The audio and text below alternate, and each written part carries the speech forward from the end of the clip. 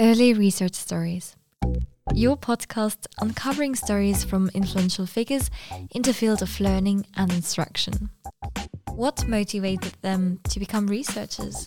What are their next projects? And what advice do they have for young researchers of EARLI, the European Association for Research on Learning and Instruction? Your host, Stefan Siegel.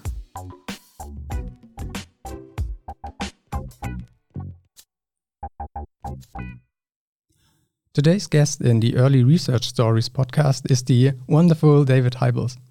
David is Professor for Learning and Instruction and Vice Dean in the Faculty of Social Sciences at the University of Antwerp.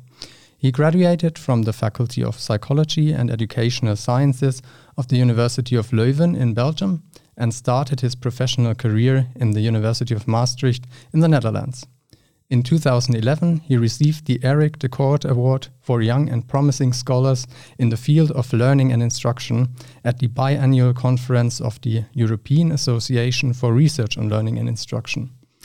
In his widely read and often cited research, he addresses a broad range of subjects related to the quality of and relation between learning and assessment in higher education, problem-based learning, or work-related learning. From 2014 to 2017, he acted as editor-in-chief of Educational Research Review. He's also part of several editorial boards. In this podcast, he elaborates on his career, his involvement in EARLI, and his current and future research. I'm very delighted that David is here today and hope that you enjoy this episode. So, hello David, it's great that you're here. Where are you calling from? Hello, the pleasure is all mine. I'm calling from my home office in Gijbels, a beautiful small city in Belgium. That sounds really lovely. A warm welcome. I would say we just start with the first thematic area, your personal career and your own motivations for becoming a researcher. How and why did you start your academic career? Good question. How it started is probably easier than why it started. It started, I think, when I was already in my last year as a master's student. As you just told in the introduction, I did my master's, which did not had a label master at that time, but at the University of Leuven. And in our last year, we needed to do an internship. And I did a research internship at the University of Maastricht in a department that was called at that time Educational Innovation and Information Technology. So I did an internship there, a research internship, and I got the opportunity to stay there. So after I graduated, I didn't think really hard about that, but I accepted that I could stay there a while, and my job there was not only research, but it was in a faculty of law, and the task I was involved in program evaluations, staff development, and also educational innovation projects in that faculty of law. And I had the opportunity to also do some research on the topics I was working on there. So Maastricht was a problem-based learning university, still is. So I did some research on problem-based learning and some educational innovation projects. At that time, the focus was very much on assessment. So I was involved in several projects that were going on there, and I discovered that I liked writing. So I wrote about the research we did, yeah, that's how I rolled in. I didn't do the classical PhD because when I discovered that I enjoyed actually doing research and that I enjoyed doing writing about research, I went to the supervisor there, the head of the department, and told him that I probably would like to do a PhD. And then we actually decided that I had done already that much of research and published that we probably could make a collection of what I had been doing, and then did some additional work to make a coherent whole, and that's how it more or less happened, rather than being a clear reason. I think I have been in the lucky position that I could just do things that I liked, and kind of stumbled into into into research that I liked writing. I liked collaborating. Maastricht at that time was, well, it still is, I guess, very international. In fact, the early office was also there in the building where I was. So many researchers came there, especially at the time when Philip, my supervisor, was early president. So I came quickly in contact with international researchers, and that also stimulated me, I guess, to continue doing research because I liked it, and I enjoyed collaborating with researchers within the faculty and outside the faculty, and I also always had the opportunity to do so. So that's a bit how it started for me, and I guess the reason is not really a deliberate choice, because when I was a student in my master's, I would say I never will work at a university, but I actually never worked outside university. So it happened a bit because I got opportunities that I took, and that I have always had a feeling that I could do things that I like. So I've been in very lucky positions, I think, to came across things that I liked and that I could take up, and so that's how it started, and that's, I guess, why I ended up in doing research. And then after that, I had a PhD, so to speak. There came an opportunity in Antwerp there, and then I moved to Antwerp first to work in a center for excellence in higher education, where that was newly established in Antwerp, with a focus on supporting staff in higher education and doing research on that. And then not that much time later, the University of Antwerp started with a new master program in education and training sciences. And what's more exciting for an educational researcher than starting a new program? So I was I applied to get involved in that, and that's where I still am, actually. So that's a bit how the different places I worked in came across my path, and yeah.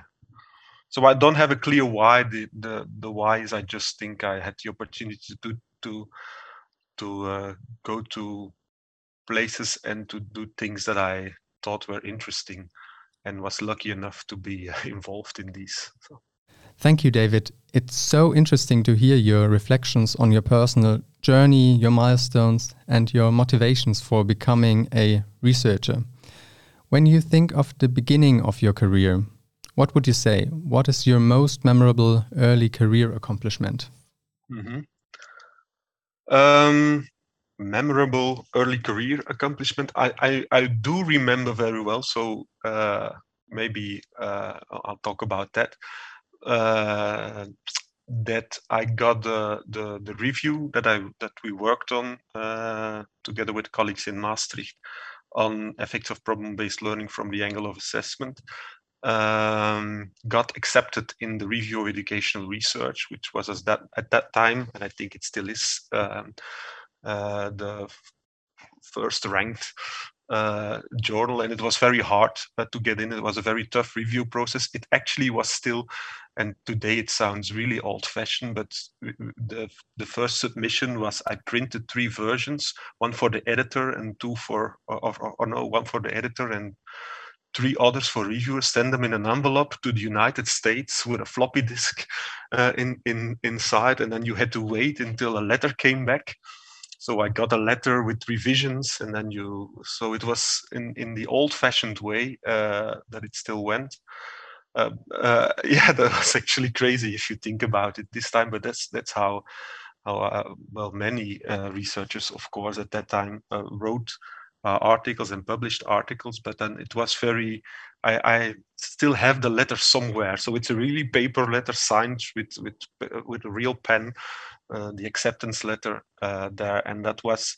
I remember that people. That my supervisor was saying, well, if you manage to get a paper of your PhD accepted in that journal, then you will manage to continue for a while in educational research. And I'm not sure, of course, if that's only that one paper, but it definitely helped because indeed it has been at least well cited. I hope also well read. But yeah, so that was. I didn't realize it well probably back then, but people were saying this is very nice to have this type of publication in this type of journal. So that probably was something that I was told then, and therefore probably remember as a memorable accomplishment if you talk about that type of accomplishment. So yeah, I would say that I picked that one. And those were the times, and I think we do that too less nowadays, that you would really celebrate also such a publication and would have a nice dinner with all the co-authors together. And I think these were good habits to do so. So I try to keep them alive also, but I sometimes fail. So. Yeah, but I think that's a nice ritual to also celebrate these accomplishments in everyday life. Could you tell us about a person or a mentor who made an impact on you or set you on your present path? Yeah. I think that there have been many, so I'm not sure if I need to pick one or I can list a range of people. Yeah, people. Well, yeah, if I because you sent me this question beforehand, I have been thinking about this question: who shall I pick? And I think at different stages in my career, there have been different people that I feel supported by. So I think it started probably already in my master, where I had supportive teachers. Erik de Korte was one of my teachers, Lieve Verschaffel, Jan Ehle, also Philip Doshi, who became then the supervisor of my master thesis and of my PhD, when he also had an appointment in Maastricht. So in Maastricht, of course, my supervisor continued supported me, but I also collaborated with other people's. One of the people I have been collaborated with from the start is now a colleague of mine in Antwerp. It's Piet van den Bossen. But also Mien Segers collaborated a lot with and supported me a lot. And then in the early community and the international community, I also felt supported by people like Sari Lindblom and Jan Vermunt or John Richardson in the higher education research community that came to Antwerp several times. And I would say, like in the US, that I have always felt supported by Patricia Alexander, who invited me to become member of the editorial board of Contemporary Education Psychology. So I think there's several people I felt supported by, both in sometimes very explicit, but also sometimes just implicit, by gently pushing me to take some initiatives and to collaborate with me. I guess this was really helpful to have these people around. Yeah, definitely. And I think that's the beauty of being a researcher, or also that you do not only, well, of course, your close colleagues, you cannot always choose yourself. And I realize that I have been lucky to be in good company, or during the whole of my career so far. But the nice thing about like associations like EARLI is that you you can collaborate with actually whoever you like. And I would definitely I enjoyed doing that, and I would definitely also recommend to to collaborate with nice people in the not only in the early community but definitely in the early community, and that also contributed to my to well, definitely also to the output, but also to the joy of work, uh, and of being a researcher. So that has worked in multiple ways for me. Of course, people like this that I just listed support you. It's helpful. They opened. I think I referred to that already. That the early office was in Maastricht then, and that my supervisor then was early president, so that there were regular meetings, and that I was introduced to these people.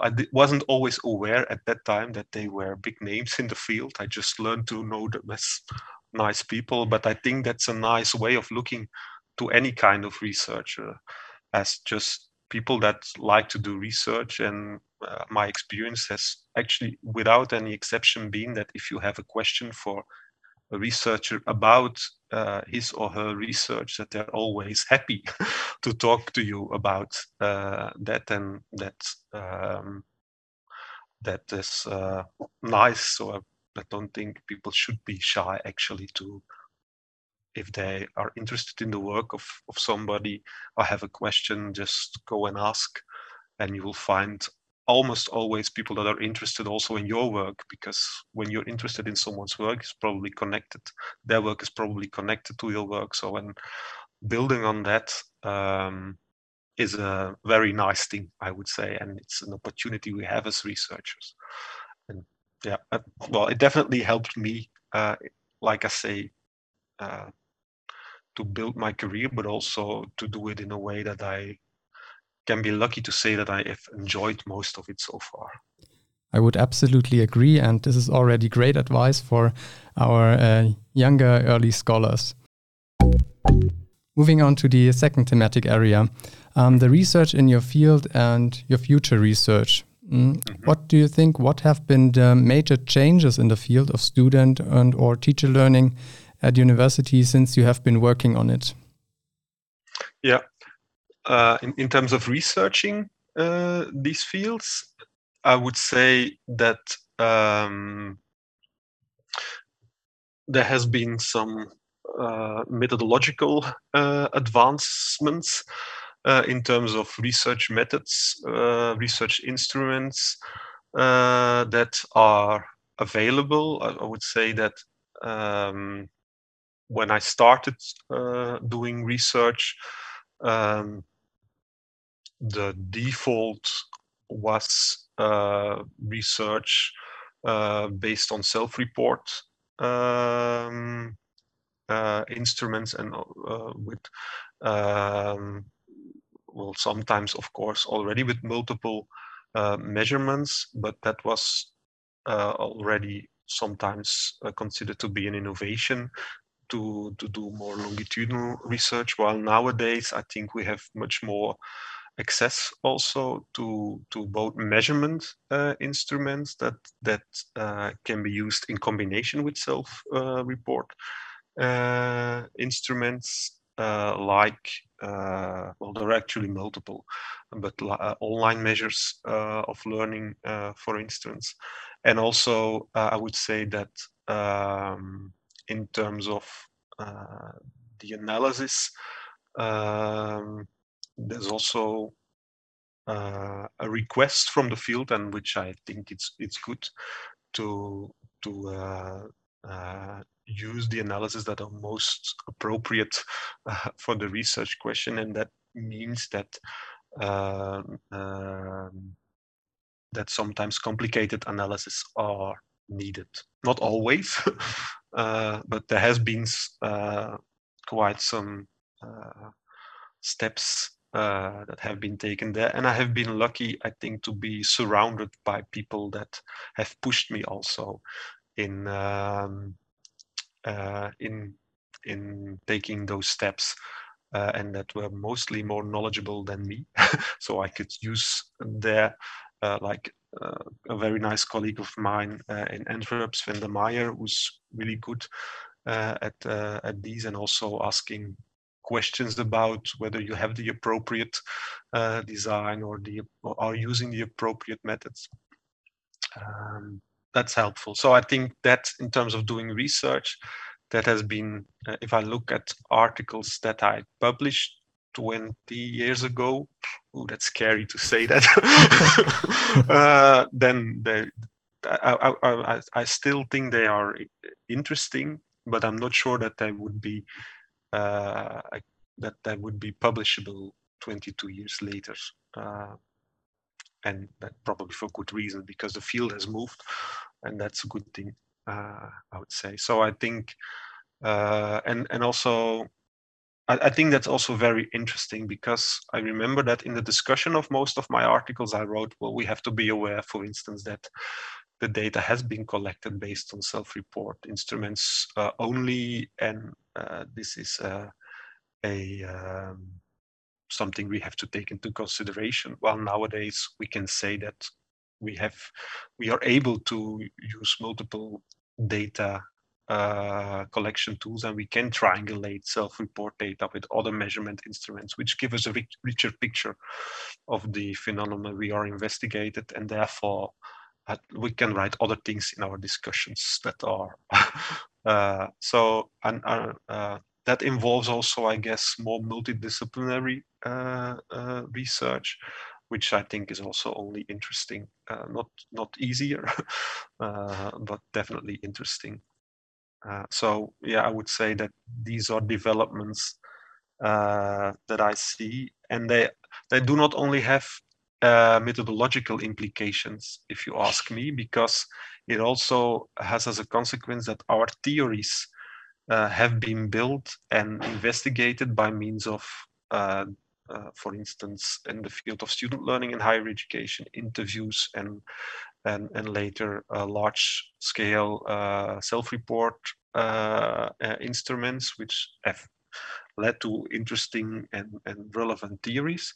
But if we use these theories now and measure at a much more fine-grained level, for instance, with eye tracking research, which measures at the millisecond or even at a smaller time unit of analysis, then we have to think about whether what we measure can still be interpreted in terms of the theories that we have. So I see that as a challenge also, to develop new theories in line with the theories that we already have, in order to make sense of what we measure now. Because yes, we can say that we are triangulating data, but at the same time, I feel a bit hesitant to say that we are really triangulating if you combine, for instance, self-report instrument about how did you learn in general, and just eye tracking data based on how people process a specific task. We're actually measuring probably different but related things, and how to connect these. There's still some work to do, I would say, which is interesting. Yeah, so I think there's some need to develop new theories, not new in terms of totally new from the existing one, but new in terms of that we more fine-grained at a finer level, and try to see how we can connect them to the more general theories of learning that we have. I think that's a very interesting and fascinating, but also very challenging field. Well, in your opinion, what will be the most important questions you are continuing to work on? What are your next goals regarding your research? Is it focus on new methods, developing new methods? I would say that the combination of what I just it's not it's using new methods. I'm not sure that I will be developing one. I think we can borrow a lot of methods from other fields. So therefore, I think interdisciplinary research, learning from what neighboring fields are doing. For instance, I have a very interesting research project now together with colleagues from the Department of Communication Sciences, but also with people from the Artificial Intelligence department. So I think there are already a lot of methods that can be adapted and are already adapted also by other researchers to the field of educational research, trying to make sense of the data that comes out, connect it to existing theories, and then I think that like I said, developing new new theories. And I think there's well, I have a project now, an interdisciplinary project I'm involved in now, which I'm excited about, and that's an interdisciplinary project, and it involves in a simple way very controlled experiments to investigate phenomena with high resolution equipment and very detailed and complicated, so to speak, setups for which we can only use a limited numbers of participants to get involved, learn from that, and then try to see if we put that into real classrooms, what we learn there, then also see what we learn then. So the combination between small scale, high level, between brackets or quotes, research, and then try to see what you can learn from them if you try that in an educational relevant setting, see what's left over from making decisions there about how you can measure things, how you can implement things, learn from that. So that on that tension on the one hand, and also the tension between theories we have available and theories we do not yet have available yet to make sense of what we're doing, is what keeps me busy for a while, I'll hope. And I think that we need both the very controlled experiments, but also interventions in the wild, as they are called sometimes, in order to do meaningful research for our field. This sounds very exciting and intriguing. I would be happy to read more about this once it's published. Will take a while, I guess. With that, we're already at the last and final part, your involvement in EARLI and possible advice you might have for younger researchers. What does being a part of EARLI mean to you, and what are your most memorable experiences when you think about EARLI? I think EARLI has been very important for me, and still is. It's I call it sometimes my scientific home, or my or a scientific family. It's that combination of it's a community in which I feel at ease and at home, and I think it's very important for researchers to find such a community. Both the broad EARLI community, but also the different special interest groups where you can find peers to discuss research and other things about. So I think that combination has always worked for me, that I found high quality research within EARLI at conferences, in the journals, but also nice people, nice environment.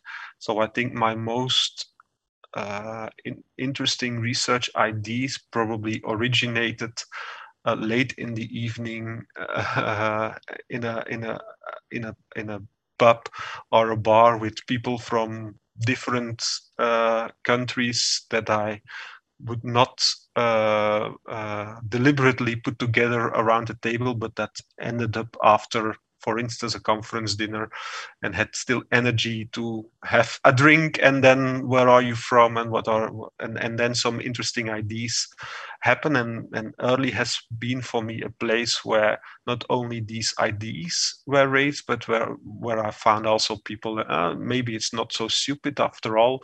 Let's try to do a small pilot study together, and we'll see what comes out. And several of the collaborations that I've been involved with started exactly like that, with a small, sometimes crazy idea in the border of an early conference, and then we had an opportunity to meet again after. So that's why I call it a scientific family, because these things, not only the scientific things, are important at EARLI. I think it offers also an environment, or it has offered for me an environment where I could, in a safe way, meet people that we could discuss things with and try things out, and present that thing at the next EARLI conference or in a SIG conference, and then discuss whether this idea should be elaborated further or not. And yeah, for me, that has worked very well. The different things that EARLI offers, like not only the big conference, but also the smaller conference. And nowadays they have much more other initiatives, like for instance the mentoring grant. I was very lucky to have Rachel with us in Antwerp. So these small things that bring people together, yeah, are for me what I liked about EARLI, and why EARLI for me has also been important to content-wise work on topics that were relevant with not only nice people but also good people, and offering also an enjoyable work experience and stimulating that. And I think one of my most memorable experiences also relates to this. It was probably memorable in the sense of that this was unique. When EARLI existed X number of years, I don't remember exactly how many. We had a conference in Budapest. I don't know exactly anymore when that was. But someone had the idea there to have a party where every past president got, I would say, half an hour of DJ time. So we got all the past presidents, and there were many researchers that it meant something important for different fields within the community, and it was funny to see them being or taking the role of a DJ, and so that was memorable in a way, because the people were doing things that they probably normally would not do, but they would stick to their own musical choices. So I'd like that idea of putting people in different situations and making the whole community enjoy that. So that was a memorable evening for me because of these people. I remember Pietro Boscolo playing some classical Italian music, while other people played some funky music and so on. Yeah, that was a memorable experience for me. So maybe we should do that again. Yeah, brilliant. That sounds really great. For the last question, could you give some advice for future higher education researchers? What would it be? Your top tips? My top tips, I would say, make use of the opportunities that you have to collaborate with people that do interesting work and that you think are nice. So do not stick to your own topic only, but collaborate, support also other people's work, because it's fun and it helps the field. So my advice would be to do that and not to. May sound contradictory, but I would advise people not to be too strategic, because I think it's always a pity when people do things they do not like really, but they think are strategic for their future career. My observation is that they are usually not strategic at all, and because what people criteria change, and people are usually hired or end up in positions because people want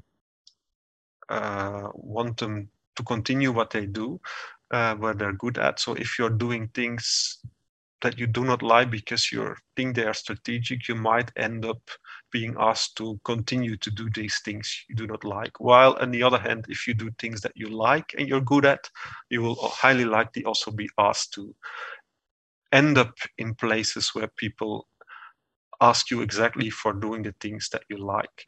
And well, criteria change all the time. So I think it's a bad idea to only try to please criteria. I think it's much better to try to follow your heart. And then, of course, there are some things that you know that are not stupid to do, but try to do them in those circumstances that you can make them as enjoyable as possible for you. And I think that people realize often too little that they have a lot in their own hands in the field of research, and a lot of so try to make use of this freedom that you have but might not think you have. That would be my advice. Thank you for this great advice, and I think it's a wonderful final word. Thank you so much, David, for your valuable insights. It was a pleasure listening to you. I hope that all our early researchers find this conversation as fascinating as I did. Well, thanks for taking the time. I really appreciated that. Well, thank you for inviting me. I felt really, and I feel really honored to be interviewed by you. So thank you. Thank you very much. This is a podcast produced by the European Association for Research on Learning and Instruction in collaboration with the Institute of Business Education and Educational Management and the Media Lab at the University of St. Gallen. Thank you for listening, and see you in the next episode. Bye-bye.